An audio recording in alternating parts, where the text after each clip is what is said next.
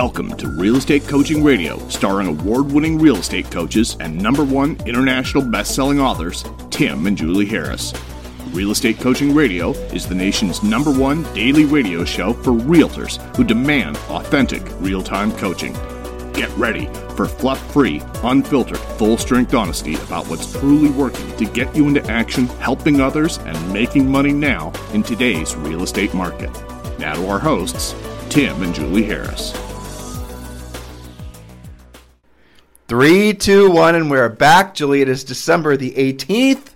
Listeners, welcome back to the podcast. Couple quick announcements. Thank you, first of all, for continuing to make this the #1 listened to daily podcast for real estate agents in the United States. I won't bore you with all the statistics, but now we're being listened to in 61 different countries from around the world, which is quite extraordinary. So for all of you around the world who are listening to Julie and I, most of you guys listen to us at least 2 days a week. I want to thank you for making this the #1 listened to daily podcast, and I want to wish you guys, and Julie and I want to, of course, and all of our staff and our families want to wish you guys a very, very happy holidays, Merry Christmas, Happy Hanukkah, Happy Kwanzaa. Though, you know, I just did actually listen to Ben Shapiro talk about the history of Hanukkah. Yeah? Have you ever heard? I haven't heard that yet. Yeah, that's not really a festive holiday. It's not like Christmas. Not at all. People think it's like even Steven with Christmas. It's not one of their major holidays. But I'm as far as for kids it is. But as far as it being of the lighting of the menorah and the historical significance, it goes back to like a really bloody war. It's not like Saint Nick and the whole thing. No, I mean, it's not completely. that jolly. Yeah, that's what I'm saying. So for all of our Jewish friends out there, Happy Hanukkah. Yes. All right, so Julie, we are going to continue talking about the Real Estate Treasure Map, their 2021 business plan. And then if you listeners have not downloaded your 2021 business plan, it is not too late. Please just text 2021 to 855-685-1045. Text 2021 to 855-685-1045. When you do, we'll text you back immediately a fill-in-the-blank business plan called the Real Estate Treasure Map. In addition to that, we are going, you know what I'm tempted to say?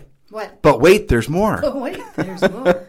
We're also going to give you 6 other books, and these are all downloadable. Think and Grow Rich for Real Estate. It is an iteration of the book written by Napoleon Hill called Think and Grow Rich. And Think and Grow Rich for Real Estate is the public domain version of the book where we added some real estate content. So make sure you guys are grabbing hold of that and reading it. And that's something that Julie and I are actually planning on listening to together on our walk starting today. As we walk we walk about every other day, about 6 miles, and the opposite days we go to the gym and we run, and then we listen to it then as well. But Think and Grow Rich is one of the great books for getting your head straight. It's one of those, I don't know about all of you guys, but when it gets slower out and frankly, there's not as much to do business-wise, I have a very bifurcated emotional response. One side of it is I'm grateful for not having a bunch of appointments, but the other side of it is I don't know what to do with myself because I don't have a bunch of appointments. Yes.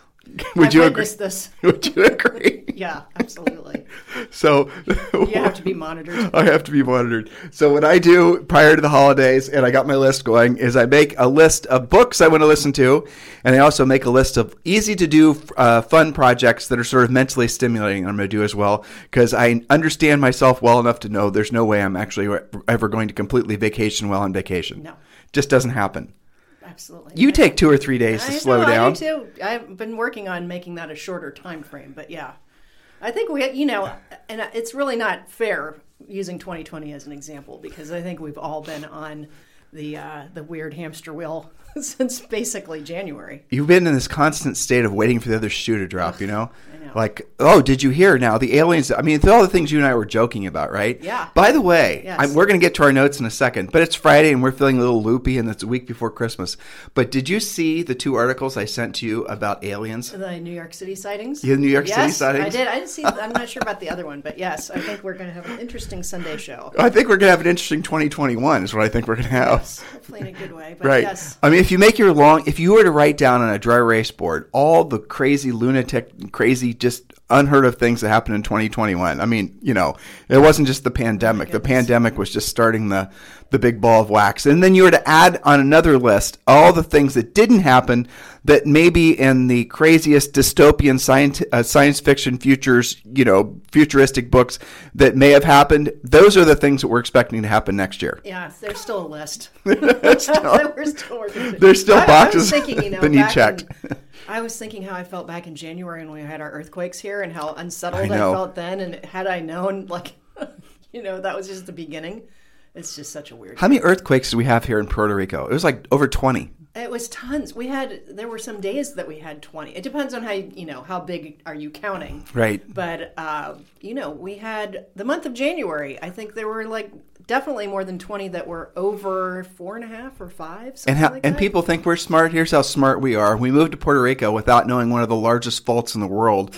It's on the southern border of the island. And Puerto Ricans just get used to the earth shaking now and then. Okay, great. Yeah, good to know.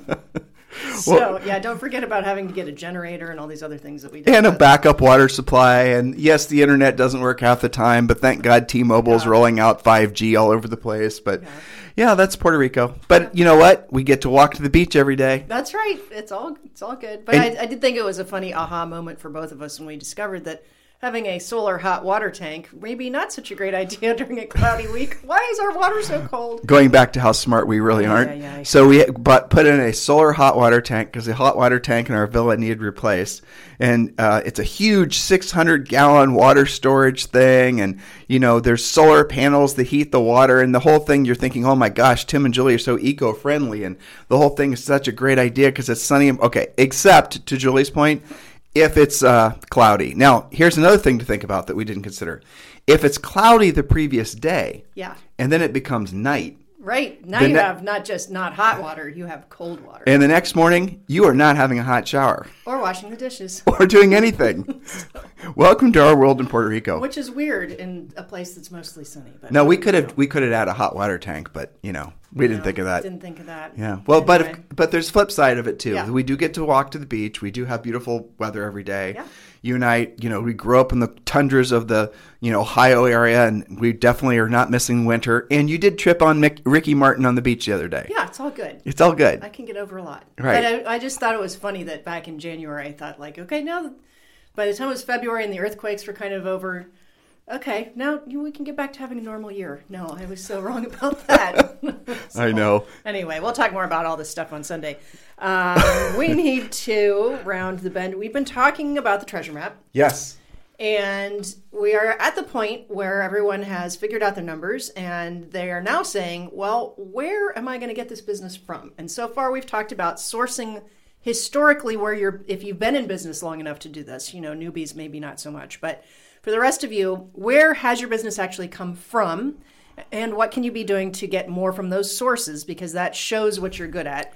And go ahead. Well, I was only going to remind all of them, and make sure you go back at least the past 7 days and listen to the past podcast. We're helping you complete the treasure map because we went over in great detail what the first couple spokes on your lead generation wheel should be. So make sure you're going back and listening to those podcasts. And today, Julie, we did foreshadow that we were going to start talking to them about expireds. Yes. Okay. So we covered, as you said, in great detail, your past client center of influence, how to treat your database. What to say, how to say it, your whole 12-month plan. Why they matter. Which, by the way, the Harris plan doesn't cost you any money, does not involve pop buys or tchotchkes. Yes. So we've covered that ground. Now, that and the points that we made about that are that is going to be an ongoing spoke that you nurture, you take care of, you grow, you prune, you preen for your entire career. It's not a one and done, set it and forget it.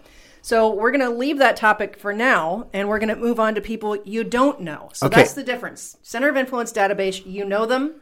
They're easier. They trust you. There you go. But now we're going to move on to people who you don't know. However, the cool thing about many of these categories is that the ratios it takes, the number of people you've got to talk to get results is far fewer. So when you're doing your lead generation wheel inside your real estate treasure map and you're trying to decide what your first spoke should be, it should be centers of influence and past clients. That's what we tell everyone to do because it's the easiest spoke for you to create because for the most part, even if you're brand new in real estate, you still know some folks. And if you don't, we give you some coaching and training on how to actually expand your the who you know category. We talked about that on the podcast a little bit yesterday. Mm-hmm. And unfortunately, because this is just a 30-minute show, we can only do a sort of a light dusting of the actual coaching content that you get as a coaching member. But at least this will get you guys going in the right direction, get your minds thinking more precisely about how to build your business and how to have an actual very profitable business. So Julie was just explaining the first category that we want you to focus on is the who you know category, because then you're going to, frankly, not need a lot of sales skills to know how to communicate with those folks and ask them for business. And again, we gave you some coaching on that in the last few podcasts.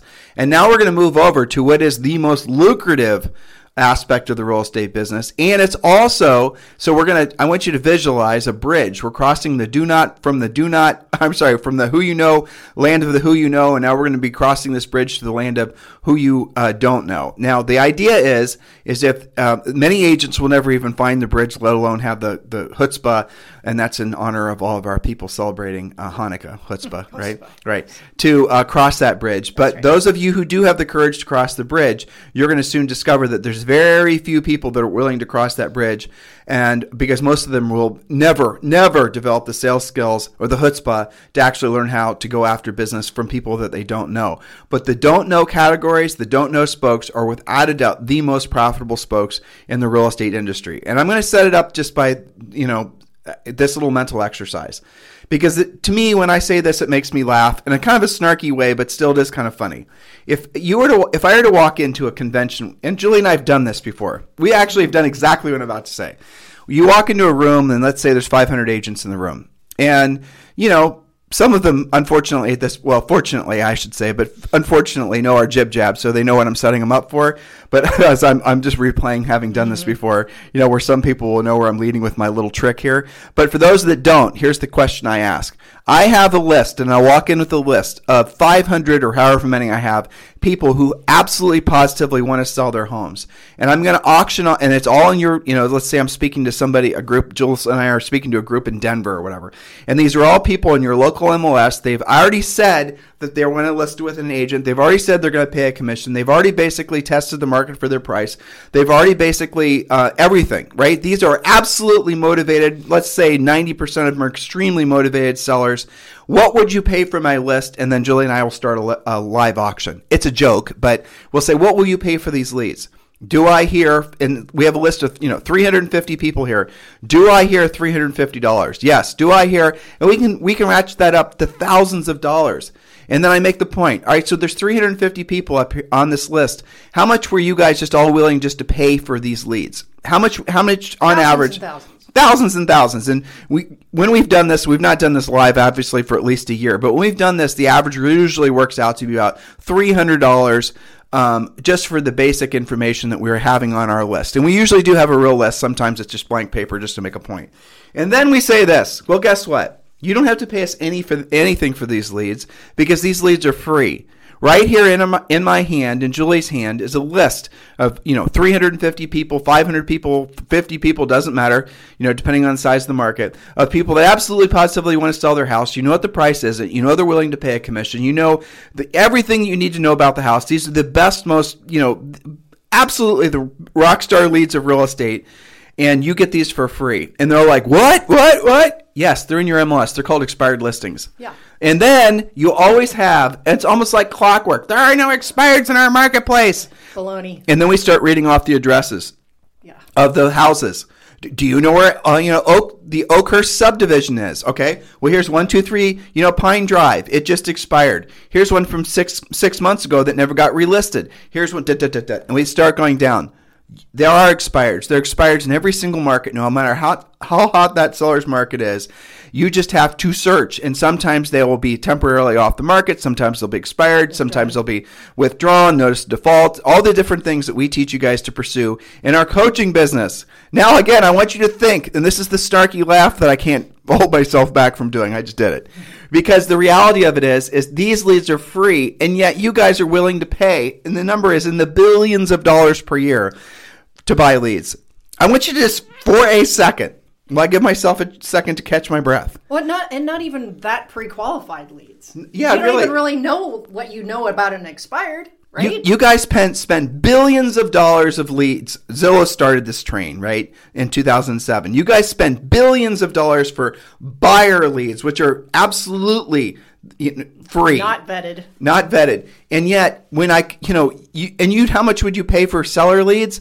Billions and billions and billions of dollars. Because if you have one listing, you're going to have to beat the buyers off the stick, especially in this market. And the listing itself might also be a buyer. Right. So one listing generates, in a market like this, probably 5 to 10 buyer leads.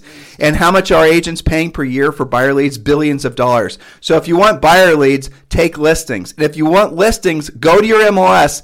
At the very least, add the next spoke on your wheel, which is expired. So I think we nailed the hell out of that one. Yes, but I have even a few more points. Okay? Uh-oh. Just Julie's, in case we have any non-believers. Julie's jazzed up. Okay, here's the thing. Because I get kind of frustrated. All right, that agents don't take this more seriously. So I'm going to do a little bit of expired math here for a second. Oh, there's a spider that Zoe put on your... Yeah, a little plastic spider Zoe put on my desk to try to scare me. There you go. She did this?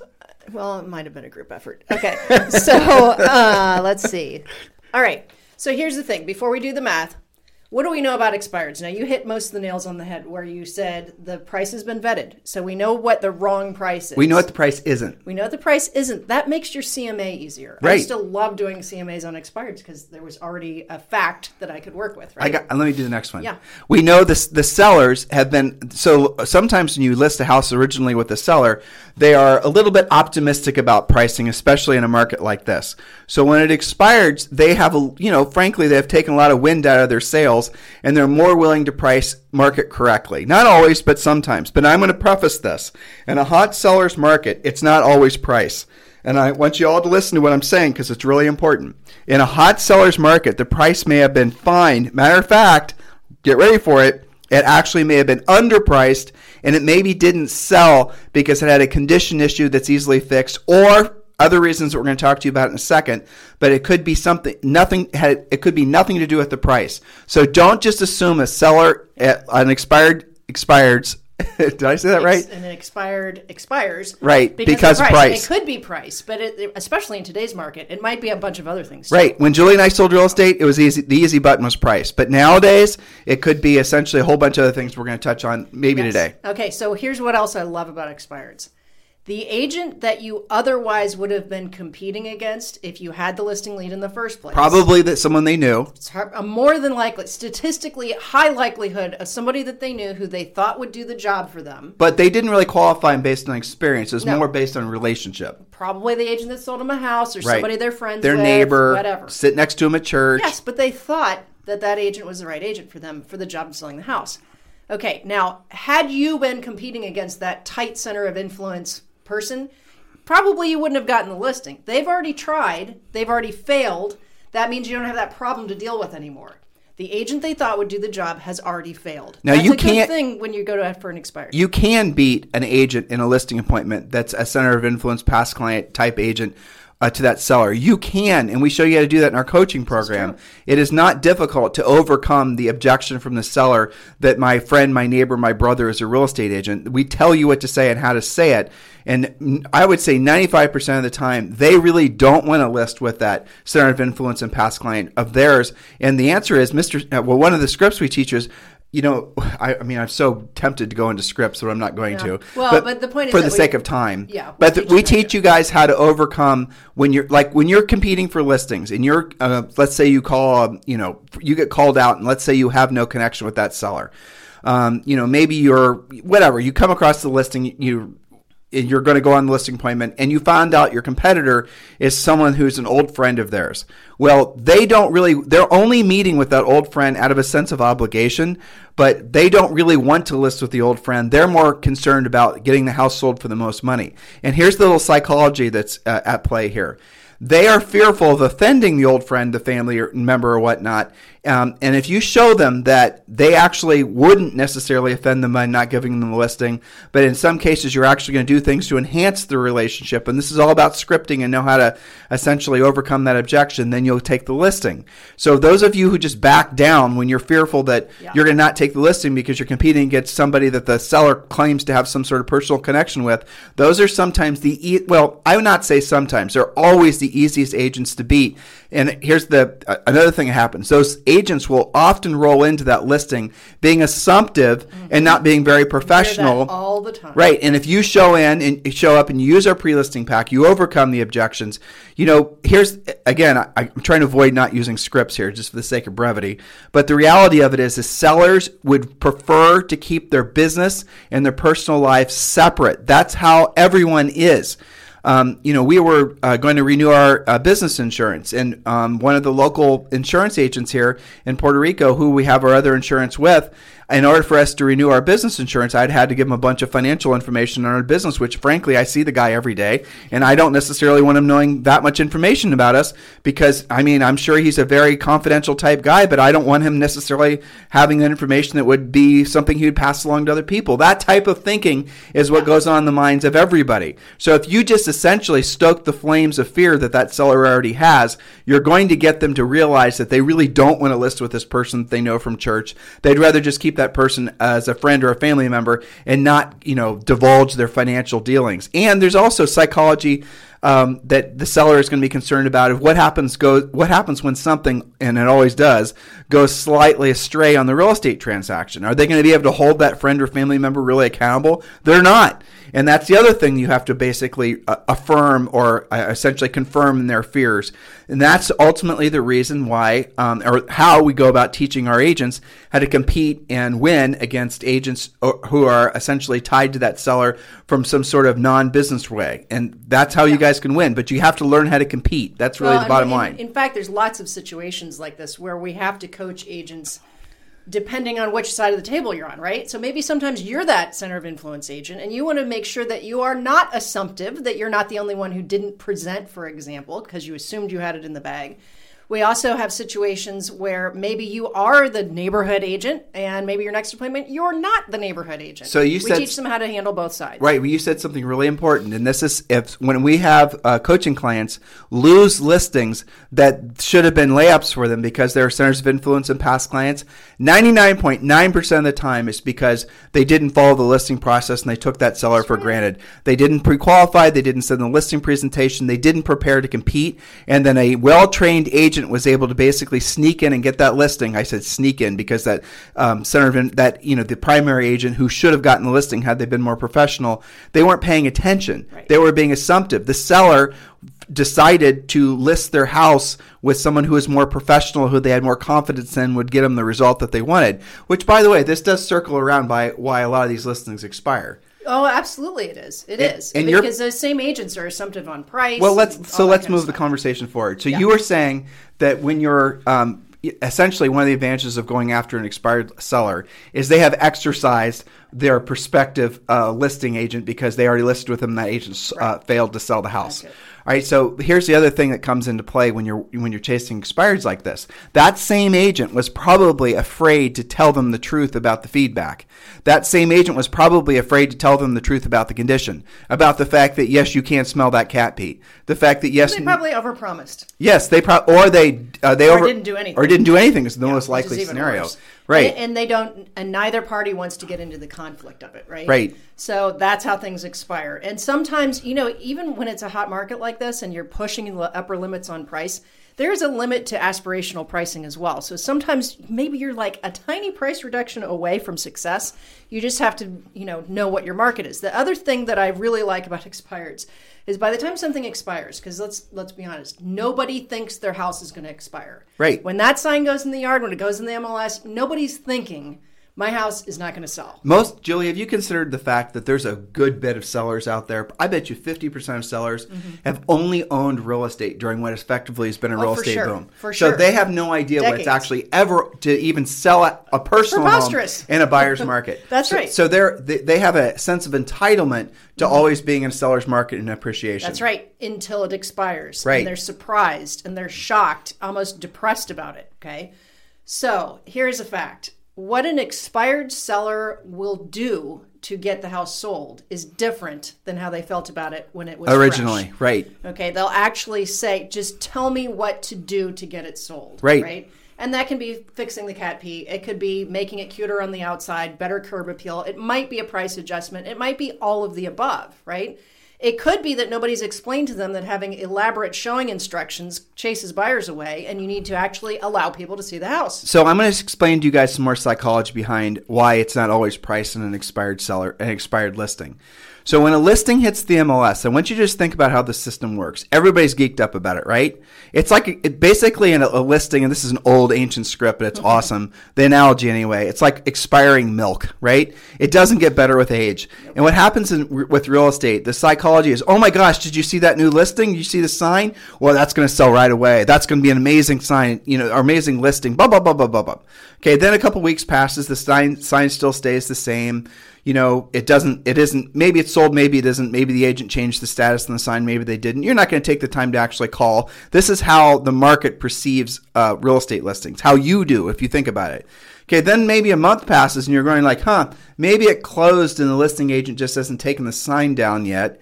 And then 45 days passes and then you're like, wow, there must be something wrong with that house that it didn't sell. And now, from a listing agent's or from a buyer's agent's perspective, the psychology is even harsher. Most agents, if they'll look in the MLS for listings available, and then they'll start fielding them by how long they've been for sale.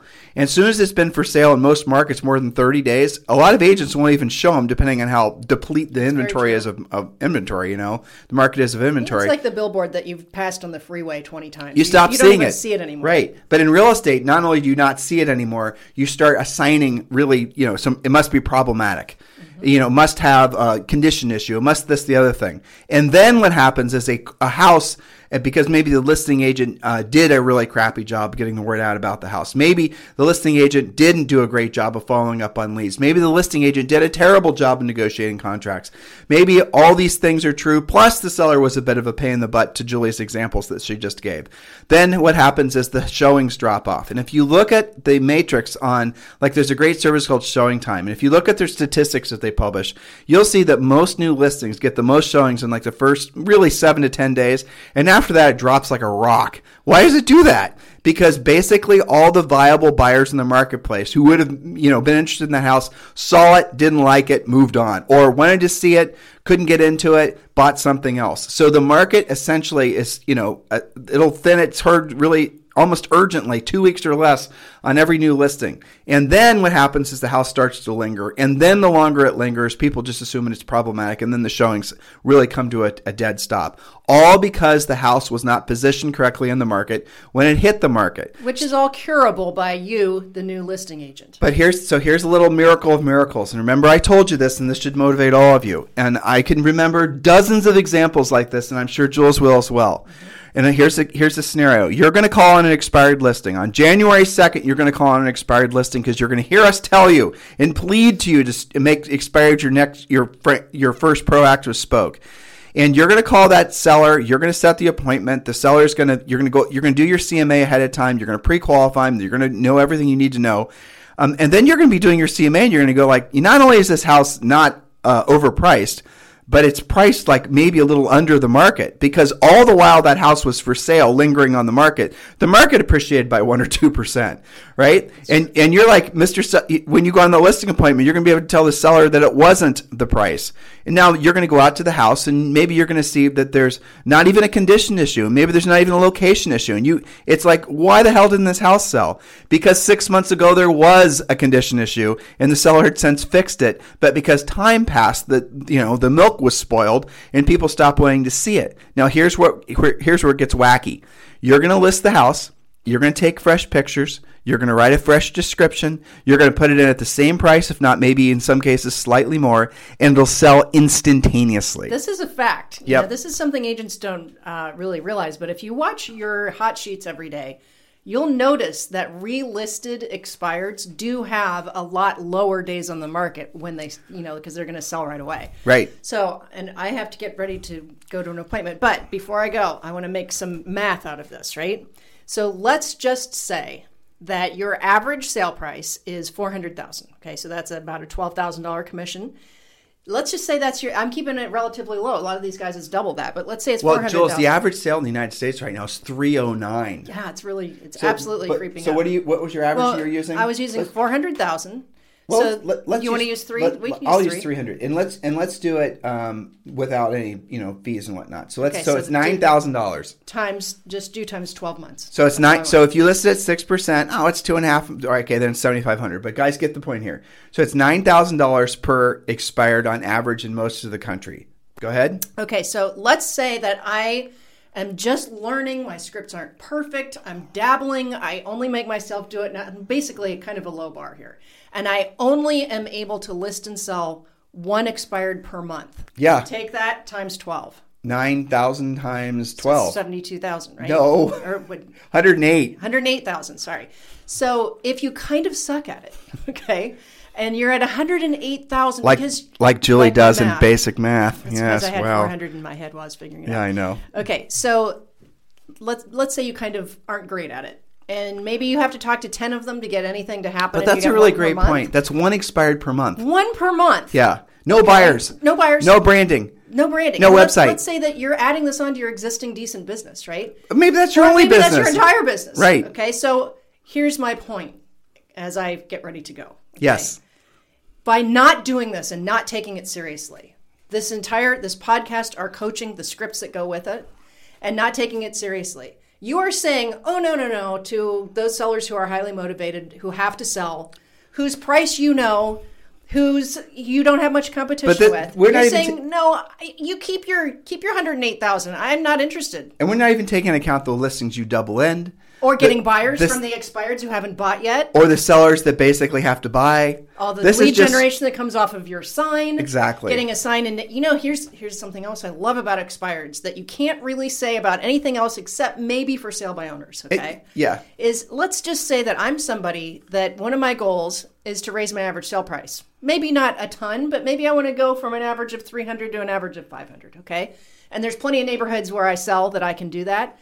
I can actually cherry pick expireds in the neighborhoods that I know sell well traditionally and raise my average commission, raise my average sale price, and break into neighborhoods that I desire to sell. Now, you can't do that even with your past clients and center of influence because you can't tell me who's going to list next. We didn't do that when we sold real estate, and I wouldn't coach someone to do that. I would coach someone to list every single expired they could list, and the averages will play to their favor. But my point is, if you're going to be somebody that just adds on expireds and you want to do some of that, maybe you just moved across town and you don't have a footprint in that area yet. To your point, and I know you got to run. When you and I were moving from central Columbus and we were moving out to New Albany, that's one of the things we did. And we were trying, we hunted the expireds in New Albany. That's my point. And that's how we got our beachhead in that marketplace. And I remember Julie and I listed, or really pre-listed, a whole bunch of listings, by the way, this time of year that were all expired. Awesome. And as soon as the spring market rolled out, we just hammered the market with new listings. Yeah. And I remember the old guard realtors were like, who the hell is this Tim and Julie? What happened? I know. And the cool thing is once you do that, so let's say that you get a couple of expireds going, your for sale sign and your home brochures don't say, I got this because it was an expired. It just says sold. And now you've got a footprint in that neighborhood. Right. You've got marketing you can put behind that. Not just that. The neighbors are going to see that you sold something that Betty Bebop, the old guard roller, wasn't able to sell. Mm-hmm. Hers sat there for 6 months or a year. Yep. Yours went up and down in less than 60 days. Yes. They're going to call you when they want to sell their house. That is how your point. We're not just talking about that 108,000. We're talking about everything that comes from every sign that you do. It's that times an astronomical amount. Do you need branding to do what we just said? Nope. Do you need a team to do what we just said? Absolutely not. Do you need fancy websites and fancy funnels to do what we just said? Do you need a fancy logo to do what we just said? They don't care. They just want you to sell the house. Do you need a bunch of Instagram or TikTok videos? Okay. Nope, none of that. And we can go down the litany of other things you guys are wasting your time on. Yep. We told you exactly what to do and exactly how the systems and the math works. And how you're going to argue in your head with this it's an exercise in futility. Stay focused. Realize that your best years ahead of you there's still ahead of you for your business and personal life. 2021 is going to be the start of one of the best bull markets in the real estate industry ever since when humans came out of living in caves. And Julie, thank you for a great podcast today. You should do the math if they don't suck at it. Let's say they did 4 a month. Yeah, exactly. I know. I hear you, sister. She's not really my sister, by the way. I just call her sister. In any event, we're getting a little wacky. It's a week before Christmas. We need a little break. So do all of you. But do please get your real estate treasure map done. Text 2021 to 855-685-1045. 855-685-1045. and text 2021 to 855-685-1045. And remember, the first week in January for all markets is going to be one of the best times of the year to be going after expireds. A lot of you guys could be setting yourselves up for the entire year just off, let's say, realistically, your first 30 days worth of effort in January. I've had many, many coaching clients who did that every year. I remember there was 2 examples, and I'll leave you guys with this.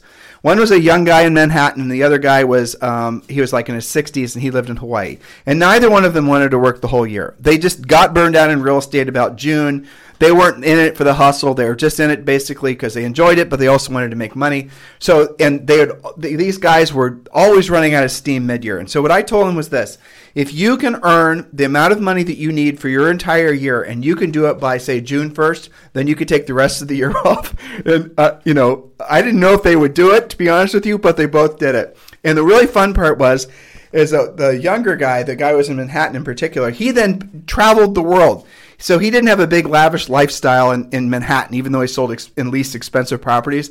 So he was able to basically cover his personal overhead in Manhattan and still just travel the globe. And he was sending me pictures the whole time. It was fantastic.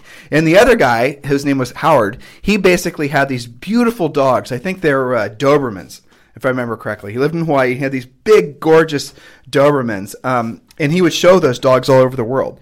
So that was what he wanted out of his life. I mean, if you guys really were to focus in on doing the things that are going to get you the results the quickest, and stop sort of doing the time wasting activities that really don't get you to the result that you ultimately want, if you were just to focus in all your best energies every single day on the things that are going to put you in a position to help the most people the quickest, your life changes. And by the way, you're going to feel much more in control of your life, because every single day you're going to wake up knowing exactly what to do, exactly what to say, exactly how to say it, and you're going to, over time, essentially get it to the point where you're going to know for every, say, 10 conversations you have, you're going to set one pre-qualified listing appointment. 7, you're going to set one pre-qualified listing appointment. Remember, we were teaching you the last couple days about the difference between, essentially spokes that are the ones that are the people that know you. The who you knows are the first place you start out with. And then after that, you have to go with the who you don't knows. And the who you don't knows are more profitable than the who you knows. And the reason ultimately they're more profitable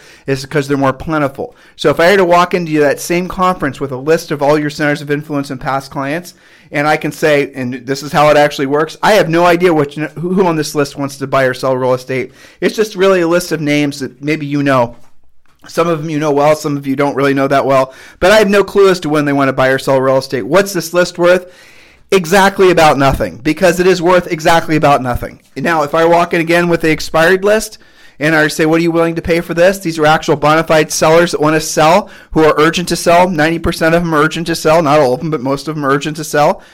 What would you pay for that list? You guys see the fallacy in a lot of the things that the passive stuff you're doing. So you got to really drill down and have a heart-to-heart with yourself. Why is it that you're so attracted to the passive stuff? Because it does not, I'll answer my question for you, right? Because it does not require any skill. Because it requires, in your minds at least, there's no pain involved. There's no rejection involved. But here's the irony of this, and I want you guys to stay with this because it's a little bit of a mental Rubik's Cube that I'm about to pose to you, okay? So please remember what I'm telling you, because it's really important.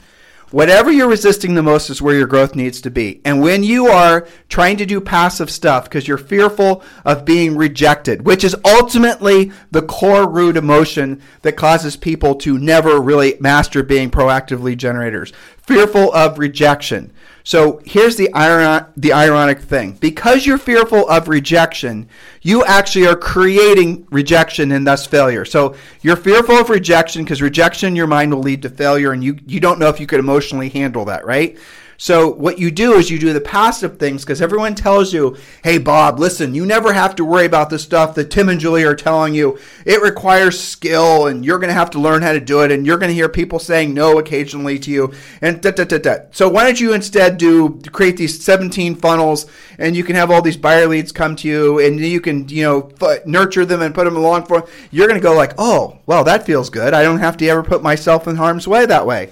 I never have to learn something I don't want to learn. I never have to do what I don't want to do, and I don't want to do it at the highest level. Emotionally, does this sound familiar, listeners? I know it does. So then what happens is you actually create the failure that you're trying to avoid, because if you have the financial staying power, maybe you can stay in the business for 3, 4, 5 years, and you can keep financially feeding these passive things to the point where they'll start sprouting the occasional transaction. Not very many of you have that kind of financial staying power, do you? So why would you waste your time doing those things? Again, it goes back to your fear. The fear of basically not knowing what to say, how to say it, your fear of rejection, which will ultimately lead to failure. Those are all fear-based things. They're all in your head. But by doing the things that the people are selling to you, who are essentially manipulating you based on your fears, you actually create or manifest the exact end result, which is the failure. You get it? If you do that, and those things cost you money along the way. So you're paying slowly, you're paying monthly to slowly fail, basically. Now, when you do what we're prescribing for all of you, it does require work, it does require effort, it does require that you get better at something every day, but the results are duplicatable and predictable. And the actual efforts, the work that we're asking you to do, it doesn't cost you anything. It costs you your time. That's what it does cost you. It costs you your time. But it doesn't cost you anything that's going to involve a credit card. You're not going to have to buy leads and branding and all this other stuff that really doesn't lead to business. Real estate is not like a normal business, because in a normal business, you have to create a product and then you have to create customers for your product. In real estate, you don't have to create a product. The listings are already there for you to take, and you don't have to create customers for your product, especially in a market like this, because there's always already people there that want to buy. So a lot of these business things that are being taught aren't necessary, because the heavy lifting aspects of a normal business are already done. Like, think of what Julie and I's coaching business, right? Over the years, over the past 2 decades, we had to create a proprietary system with proprietary copywritten scripts, with proprietary copywritten everything. All of our content that we have in our coaching program, we created over the past decades. And all the stuff that so we had to create this product. Then we had to basically create a system, over essentially decades, where it took us to the point where we have the reputation we do, where people choose to trust us to do business. Doing what we did is actually much harder than doing what we're asking both of you guys to do. We're asking all of you to do. How do I know? Because Julie and I have done both. We sold real estate at a high level for almost a decade, selling between 100 and 200 homes a year. And doing that business, cumulatively, the effort involved was easier than doing what we've done over the past few decades, right? In the coaching business. And the real estate and the coaching business did overlap. So the moral of the story here is you guys are in the right place at the right time. Please do not feed into your fear, and do not give in to your fear of rejection, of failure, of all these types of emotions that these people manipulate you through to get you to buy the passive stuff. Look, the passive stuff is great. It's fun. It's exciting. It's like an art project, right? But it's optional, and it should not even be considered until you learn how to build your principal spokes, which will give you consistent business. This is what we're asking you to consider in 2021. We're asking you to seriously start looking at your business for what it is. It's a business. It's an opportunity for you to create legacy wealth for you and your family. It's an opportunity for you to help, over time, thousands of people. That's how you have to think. In order for you to earn the right to be successful at that level, you have to essentially have a skill set that other people are willing to pay for. That's called, again, a skill set. That's called something that is going to be very marketable, and that gives you financial freedom. That gives you libertas. So conceptually, I know we're on the same page with thousands of you, because this continues to be the #1 listened to daily podcast. In the meantime, make sure you guys are purchasing our book, Harris Rules. It's on Amazon. It's on Barnes & Noble. It's at bookstores if you happen to cross one. We saw it in bookstores at the airports when we were recently traveling. So do consider picking up Harris Rules. It's a great book. It's also available on Audible. And again, thank you for continuing to make this the #1 listened to daily podcast for real estate agents in at least the United States. We have global ambitions and aspirations. We'll see if we can pull that off. But in the meantime, guys, Merry Christmas, Happy Holidays. And we'll talk with you on the show on Sunday. And as Julie has foreshadowed, we have a lot of fun things to share with you guys on Sunday. And then next week, we're probably going to do 2 or 3 shows, and then we're going to wrap it up probably for a week and take a week off ourselves. Guys, if you feel the need to thank us for our podcast, as a lot of you do, and I always appreciate the texts, and I always appreciate the emails, and so does Julie, but please do consider giving us a 5-star review on iTunes and give us a nice little comment too. It makes a difference.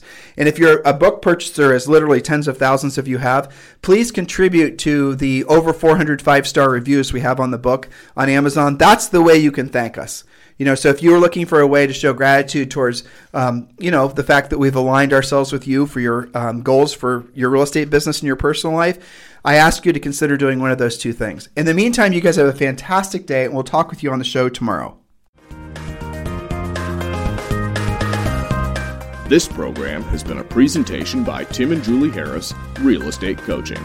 For more information on our real estate coaching and training programs, visit our website at timandjulieharris.com. Remember to tune in weekdays at noon for upcoming shows. And until next time, thank you for listening to Real Estate Coaching Radio with Tim and Julie Harris.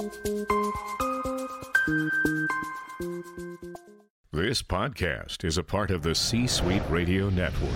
For more top business podcasts, visit c-suiteradio.com.